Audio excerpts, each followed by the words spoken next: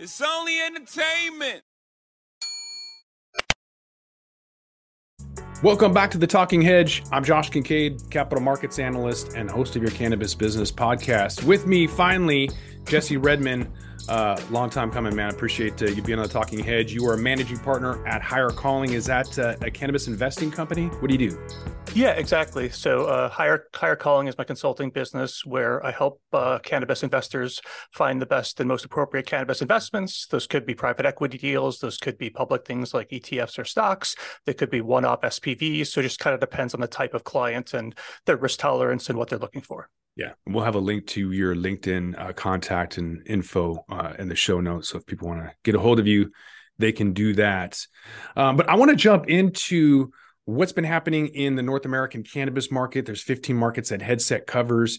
And so just kind of tracking what's been happening, we can kind of look through that market and then maybe get a gauge of what will happen, or at least just have a decent conversation about what we've seen. Let's just kind of jump into this first graph here, basically of California and Colorado. Well, let's look at California. That's a huge market. You're in Cali, are you not, Jesse? Yeah, I'm just outside of Santa Barbara. California eclipsed $500 million. The highest month that California had was in May, 452 million. But notably, I will say in July, they had 419, super close to 420. Yeah. But if you wanted to add up and compare what California was doing, you'd have to add Colorado, Washington, Oregon, and British Columbia and Maryland combined to give you the sense of what California is doing on its own. But a total of 21.7 billion is what these 15 markets were covering. A second close one up is Arizona, 1.9 billion, and then Michigan almost 2.2 billion. Here's what Michigan looks like. And they kind of keep going up. That's a nice little stair-step pattern on Michigan, whereas it seems like a lot of these other places, Massachusetts, Illinois, Alberta, Florida, they've all kind of leveled out. Well, let's go back one slide for a second. So when I see this slide, Josh, the first thing I see are a bunch of challenging open license environments. So in the cannabis industry, we have limited license environments where the licenses are capped. New Jersey is a prime example of that, where you have a limited amount of licenses and a large amount of people. That tends to lead to a lot of revenue and higher margins. What I see across this screen are more mature, largely, with the exception of Arizona, which flipped more recently, but I see more mature open license environments. And as we see the total sales declining, I think people commonly look at this and think people are using less cannabis. And take myself as an example. I'm kind of a moderate consumer. I might have less than a quarter gram of flower at a time and do that a few times a week. And an eighth usually I'll have a few eighths at a time to rotate around, but an eighth could last me, a few weeks. If prices in California go down 50%, I'm not going to buy twice as much flower. I'm going to keep consuming how I am right now. Price isn't going to drive me to buy more. So when I see that declining graph right there, sometimes people think cannabis isn't as popular or the normalization story isn't happening. And I see it differently. I see this largely as being a factor of price compression, and cannabis not being something, it's more of a staple than it is a discretionary, has a little bit of both traits, kind of depending on the medical or recreational side, meaning that I think medical users treat it more like a staple where they need it no matter what, whereas discretionary users, it's more of a treat or just something to use once in a while.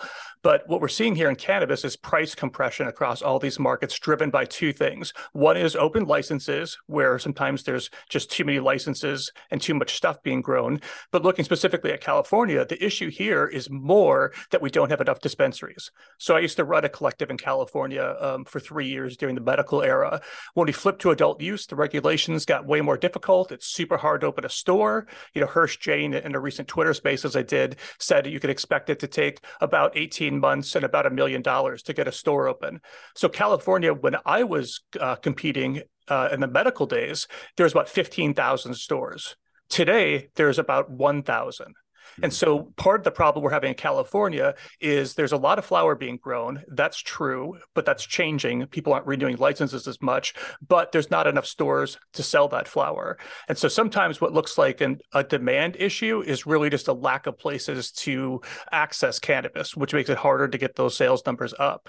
So I guess kind of overall in that first slide, just to comment about open license environments versus limited license environments and how much price compression is affecting the business. Now, on this slide, what's interesting is Michigan has seen huge price compression. I think maybe it's gone down more than any other market, more than 50%, like closer to 70% over 12 months. But you're seeing the sales numbers increase. And I think that's because we're seeing a lot of new stores open in Michigan. TerrAscend and Ascend are both playing that game, trying to get scale in Michigan. Michigan has thin margins due to the big price compression there. But I think the number of stores, and it's always been a real, cannabis has always been real popular in Michigan. But I think we're seeing the sales increase or stay healthy there due to the number of stores opening. That's interesting. So let's look at total sales just in a maybe easier graph just by countries instead of individual provinces or states.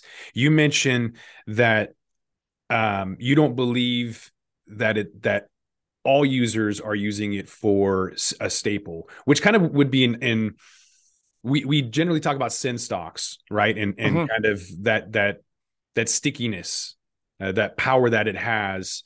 And yet you're talking more on the sense of more normalcy where there's a divide there. There's two types of individuals. There's those that are going to be more hit by price conscious, like my brother-in-law who quit using cannabis. There's other price conscious users versus medical who aren't going to change at all.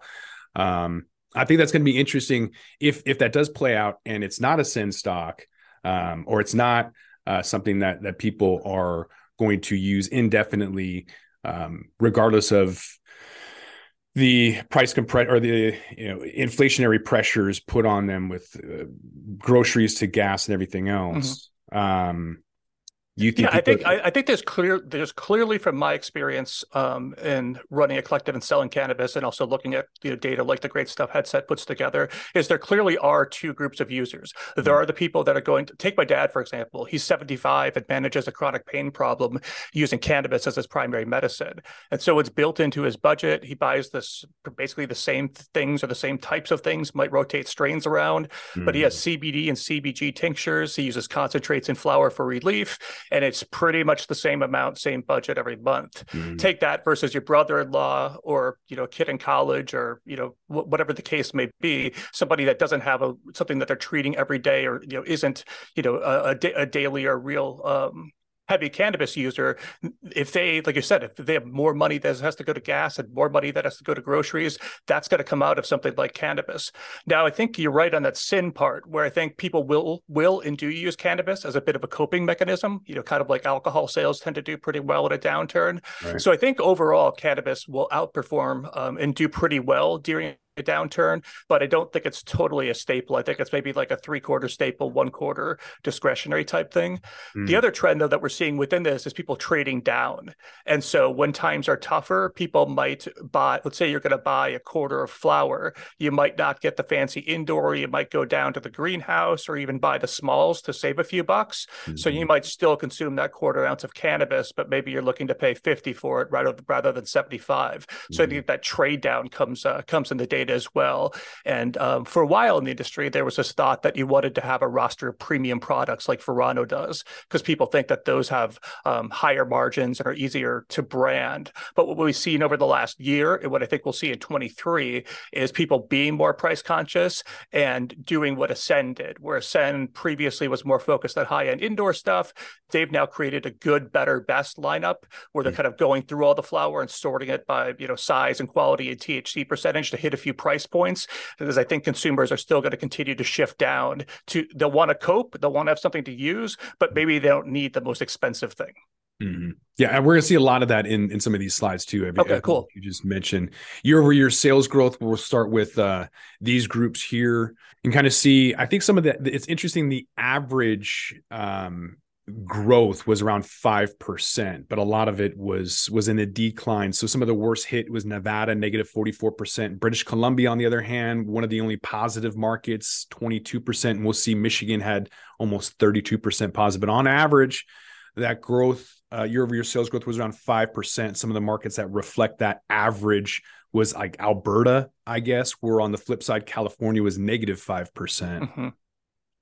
Yeah, and again, I'd be curious to see like the amount of flower being grown versus the value of that flower, because I think the bigger part here is price compression. There are some tough comps coming off that COVID period, but we're kind of moving past that. During COVID, I think everyone was at home and using a little bit more cannabis than normal. So year-over-year comps were kind of tough. I think we're moving, I think next year we'll be moving off of that and the comps won't look quite as bad. But once again, not to beat a dead horse, but I think most of this is due to price compression as opposed to lower unit volume. Mm-hmm. Yeah, I would agree with that. This one kind of just shows right here a little bit like Colorado, Maryland, Oregon, all showing some significant year-over-year declines. Whereas Canada, I don't know, they're still up there for whatever reason. Yeah, I don't spend a lot of time thinking about Canada just because I don't think there's a lot of real investable things in Canada right now. But I would speculate that finally their supply is coming down. I don't track the retail in Canada, but maybe some of these provinces are seeing more stores open. But I think that they're probably starting to finally fix that oversupply problem that they have. Yeah. Let's take a look at what people are buying more of. Pre-rolls, maybe that's because people aren't sharing as much, not passing the bowl, and they just want like a little dog walker. Infused, obviously growing rapid pace. Vape pens, I guess VapeGate kind of didn't really end up being much. There's brands and recognition and the trust factor, I think, is there for a lot of people. But especially in the legal market. VapeGate VapeGate was turned out to be largely due to unregulated products with something called vitamin E acetate in them that I think was causing the issue. So I'm not a huge vape pen user, but I think in the legal market, those are probably a pretty solid choice. Yeah, but that fear factor didn't leach into the market, I don't think, at all. The thing that I see here, Josh, looking at this data, is a trend towards convenience and being a little bit more discreet, but mainly convenience. I think what you're seeing with the increase in pre-rolls is a decrease. I don't know if we see it on here, but I think raw flower consumption, like you'd roll a joint or pack a pipe or pack a bong, I think that's gone down. And that's where the pre-roll market has picked up some of that. So maybe between those two, if I remember the data, it's about flat, but pre-rolls are taking it out of flower as people want more convenience. And also in California, you probably see this too. In Washington, Josh's, those infused pre-rolls absolutely are a hit. Half-gram ones, dust them in some keef, put some live resin or diamonds or distillate or whatever the case may be. Those are huge. And then going back to those vapor pens, people love those, especially, I'm a dad. I have 2 kids. I don't want to be smelling like cannabis. I don't want the house to be smelling like cannabis. And so I think people like me, all sorts of people medicating on the go. There's a tons of uses for vape pens, but I think convenience and discretion are huge. And then the gummies category, I kind of see the same way. Growing well, I think, kind of because the products are improving. For a while, gummies or edibles in general, where you got a brownie and you didn't know what was in it, and it might take an hour or 2 to hit, and you'd be overwhelmed by it. It would linger around too long.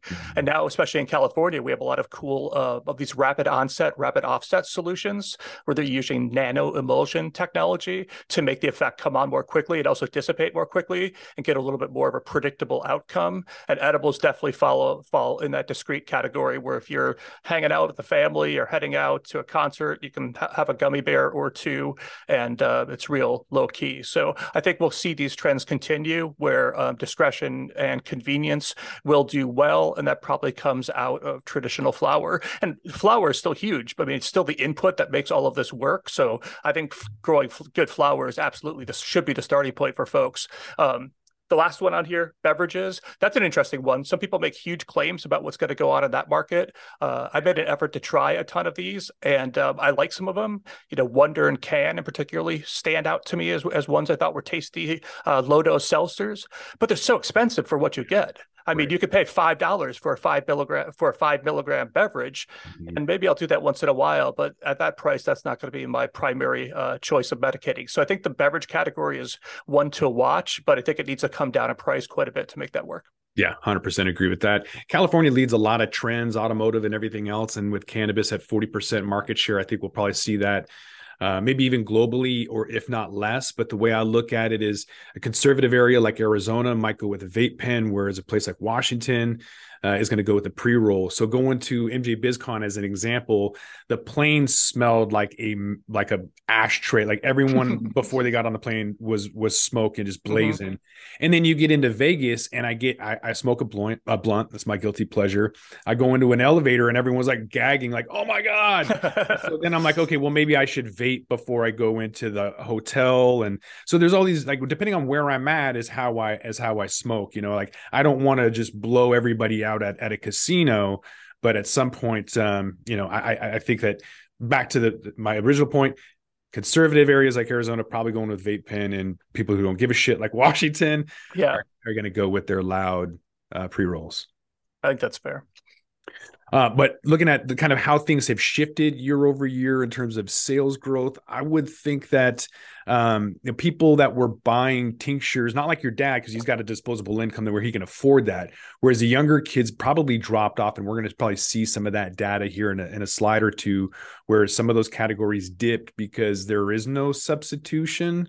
There's no option for that quote unquote plastic jug of tequila version if you're looking at reducing your expenses. But looks like there's been some changes overall. More people in Canada, Gen X, are buying for some reason, a lot more, 10% more.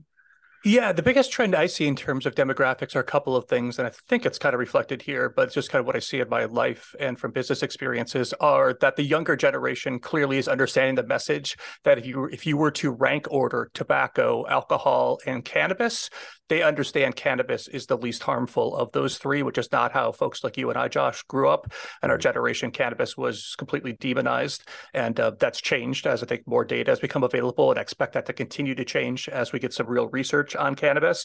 So my kids growing up, not just because I work at the industry, but just their generation as teens, I think they understand the risk profiles better. So seeing that Gen Z consuming more cannabis isn't super surprising to me. The other part is that the boomers, there's so many great things for that generation to ways to improve their lives with cannabis. With all the pain problems, all the real medical issues, whether it be things like pain problems or a number of other things that cannabis could help with. I think that generation is just going to continue to discover that more and more, especially as states like Florida, which is medical now, as that moves to rec, and anyone over 21 can go into a store and try some of these products. I think they'll continue to rediscover cannabis, kind of like they did when they were younger. But I think they'll also there's a bunch of ways seniors can improve their lives with cannabis. So I think that category will continue to be helpful, or to be improving. Absolutely. Want to move on to basket size to kind of show how much people are buying on average and what that looks like. With California, you can kind of see it coming down. And I think that has a lot to do with inflation, because the delivery was $65, right, on average in California. And so people were going in initially and spending at least $65. And now it's come way down, telling me that people are going into the store because they don't have the money to be able to afford those minimum purchases. So now the average is $57 and change in California. The average is about that. It's about $57. Other areas that are kind of comparable to that are Colorado and Arizona at 52 and 59 respectively. But it could come down to, when you have federal legalization, it'd be like Washington, where we are only spending $31.90. It's really low because it's convenient, because we go when we want, we buy what we want. And, there's so many options to go, versus a place like, let me show you, Maryland, where it's $88 on average that people are spending. Do you think that might be driven by how many stores a state has? For example, if there's 5 stores and they're available like liquor stores or coffee shops, then you don't feel pressured to make a huge purchase. Whereas if you've got to wait in line for half hour and drive 30 minutes to get there, then maybe you're going to spend more like $100. Do you think that's probably a bit of what's happening there? Depends. Yeah, the limited license states definitely have that issue. And then you also have long lines in Illinois from neighboring states, Wisconsin coming, or wherever they're coming from. and buying in a ton because they don't want to come back. So yeah, you definitely see some of that, but I think overall the trend is coming way down. Even in Maryland, they started off at $108 on average and went all the way down to 88. So regardless of who it is, they're all spending a lot less, and it's at a more rapid pace than we were accustomed to seeing new emerging markets. It would take them a couple years to come down, but COVID really sped up that price compression. Yeah, the other trend you see that isn't reflected because we're just looking at monthly numbers here is intra-month, whereas you see a lot bigger purchases early on of the month as people have, most people get paid first of the month and the first and the 15th. And so you'll see people doing bigger basket sizes earlier in the month and then just kind of getting by to the end of the month. And then the cycle repeats itself. And I think that's become more exaggerated as everybody has a little bit less discretionary income as well. Mm-hmm. Yeah. I would agree with that. This is a graph that just kind of shows that on average for the year rather than month by month, but kind of showing that Michigan is an outlier and everyone else is like really pulling back. So Michigan basket volume and basket size. So volume went up huge and size went down. So again, that's probably from a lot of new stores opening, you think, Josh? Like, how else does the basket volume go up so much? That's got to be from new doors opening. Is it neighboring states? Is it price compression? Is it a combination of adding more stores? Honestly, I don't know. I think it could be a combination of a variety of all of those things. It's interesting that we've seen Michigan stand out in that regard a few times. So I might dig into that a little bit more just to make sure I understand what's happening there, because they definitely are an outlier from some of these states. Right. So average item price, this isn't how much people are spending, but I guess the average price of the items that they're buying. I should probably look into exactly how Headset is categorizing this, but it's different than what we were just showing. But I think the main point is that everything's going down. Yeah, so it looks like Canada's a bit more stable, maybe down closer to 5%, and just kind of eyeballing the US numbers, it looks like that compression is at least 10% or more in terms of the average item price by country. Yeah, so average item price, that's an interesting metric. I would have thought it could have dropped even a little bit more than this, but there's probably multiple things that go into that calculation. Mm-hmm. Yeah, year over year and change in the equalized price by country, which is interesting because you can kind of see. You would think that what Tinctures is even on here. Kind of wanted to point that out, but I think there's another slide that shows how much that sector's been hit.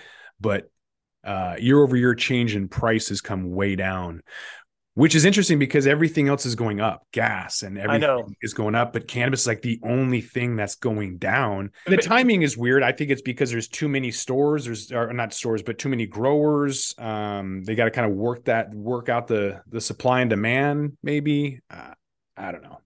Yeah, I think slow state rollouts have been a problem too. Like in California, like I mentioned, we have 1,000 stores. We used to have 15,000 during the medical era, Jesus. And we expect about 300 to come online in the next year. So that's an improvement, but still a huge ways to go. Illinois is another state where they held back those 183 social equity licenses, and those are just being released now. We'll see those stores come online over the next 24 months or so. Mm-hmm. So I think, like, I always think about cannabis as a state-led growth story, and I think the state rollout has been a bit slow. Sometimes states get approved, like New Jersey, and they take forever to come online. And then even once states do come online, you can't just count that as a rec state because they take years and years and years to really build out. And so I think that that state-led growth story has been a little bit slower than most of us would have hoped. Mm-hmm. This is an interesting one. This is the number of SKUs that are offered. And I wanted to point this out because in Washington, it's pretty crazy. We have 1,770 products in a store. So when you go in, unlike Nevada, where you don't see any product at all, this displayed on all of the walls and everything. So it's very, very intimidating when you go in and you see that. Some other states that have a lot of product offerings, Illinois, they have 992 versus a place like Florida, they only have 94. Mm-hmm. On average across all of these markets is 595 products, and Oregon kind of is the closest one to that at around 563.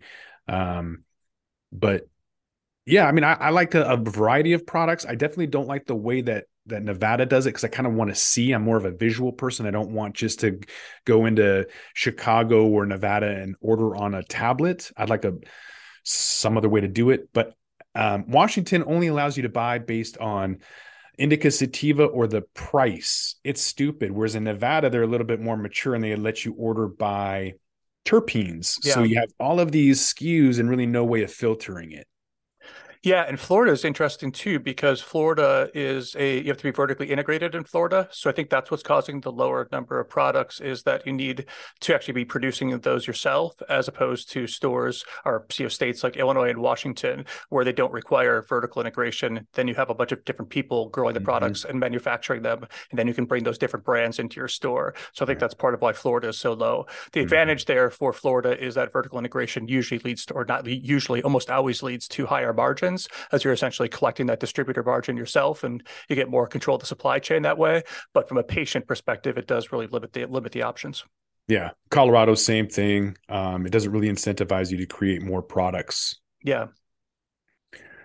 So that brings us to brand concentration and how many of the top 10 companies, or how many companies own the top 10 brands, I should say. You can kind of see some of this concentration at around 5% on average. Some of the higher ones, Ontario and Alberta and BC, they all have at least 10%, meaning there's a lot more brands that those top 10 companies own, whereas it's a lot lower in Washington and Michigan. They only have around 5% of that concentration or that market share. Yeah, in California, you tend to see a lot of the same brands over and over. Glass House is obviously a big one. They have that monster greenhouse in Southern California that has 5.5 million square feet. That's more than all of True Leaf's cultivation combined in one greenhouse. And so, brands like Glass House, you tend to see everywhere. They're not using all 5.5. They're subletting some of it to grow vegetables right now, but they have the ability to light up 5.5 million square feet there, which again is more than all of True Leaf cultivation combined. And then you also see some other brands like Cookies in California is huge. Connected and Alien are big. Jungle Boys, not in terms of pounds of flower sold, but in terms of brand identity, is big. And we're seeing those move into Florida. Florida is a market people that is currently medical, but they think will flip rec in the next couple of years. And you see Cookies, Jungle Boys. I think Connected, I think, is a deal with True Leaf down there now.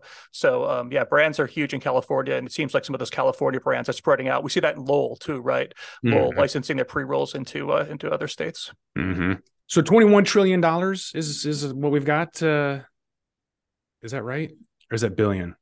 Must be billion. 21.7 billion this year. Maybe we'll be in trillions in a few more years. I hope so. Yeah, it's pretty crazy. That's only 15 markets. So globally, we could reach that $1 trillion mark pretty damn quick. Yeah.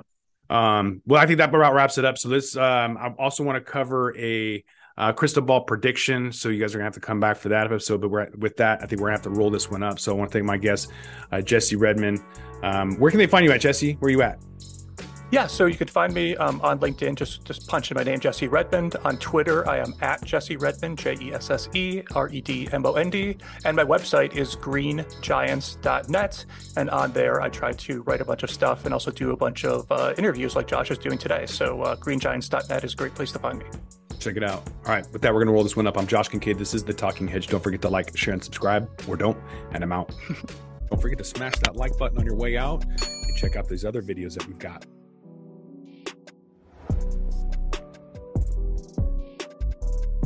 Thanks for listening to today's show. To check out more great cannabis podcasts, go to podconnects.com. Here's a preview of one of our other shows. Cannabis Health Radio is a podcast about stories from people around the world who have used cannabis to deal with serious ailments, many of them life-threatening. My name is Ian Jessup. My co-host Corey Yelland is no stranger to the devastating emotional impact faced by so many people receiving a death sentence diagnosis from a doctor. Told she only had months to live with anal canal cancer, Corey researched and immediately began using cannabis oil to eliminate her cancer and has been cancer-free for more than a decade. She told herself that if it worked, she would spend the rest of her life helping others, which she does tirelessly every day. When you listen to our podcast, you'll hear many stories like Corey's, along with others who have used cannabis oil for many more ailments besides cancer, such as chronic pain, PTSD, MS, and many, many more. As one of our guests said, "Your podcast gave me the confidence to save my own life." We regularly get messages from listeners who have heard our podcast and use cannabis to solve a serious health issue of their own or that of a loved one. We hope you listen to these stories and be as inspired and moved as we are with each and every episode.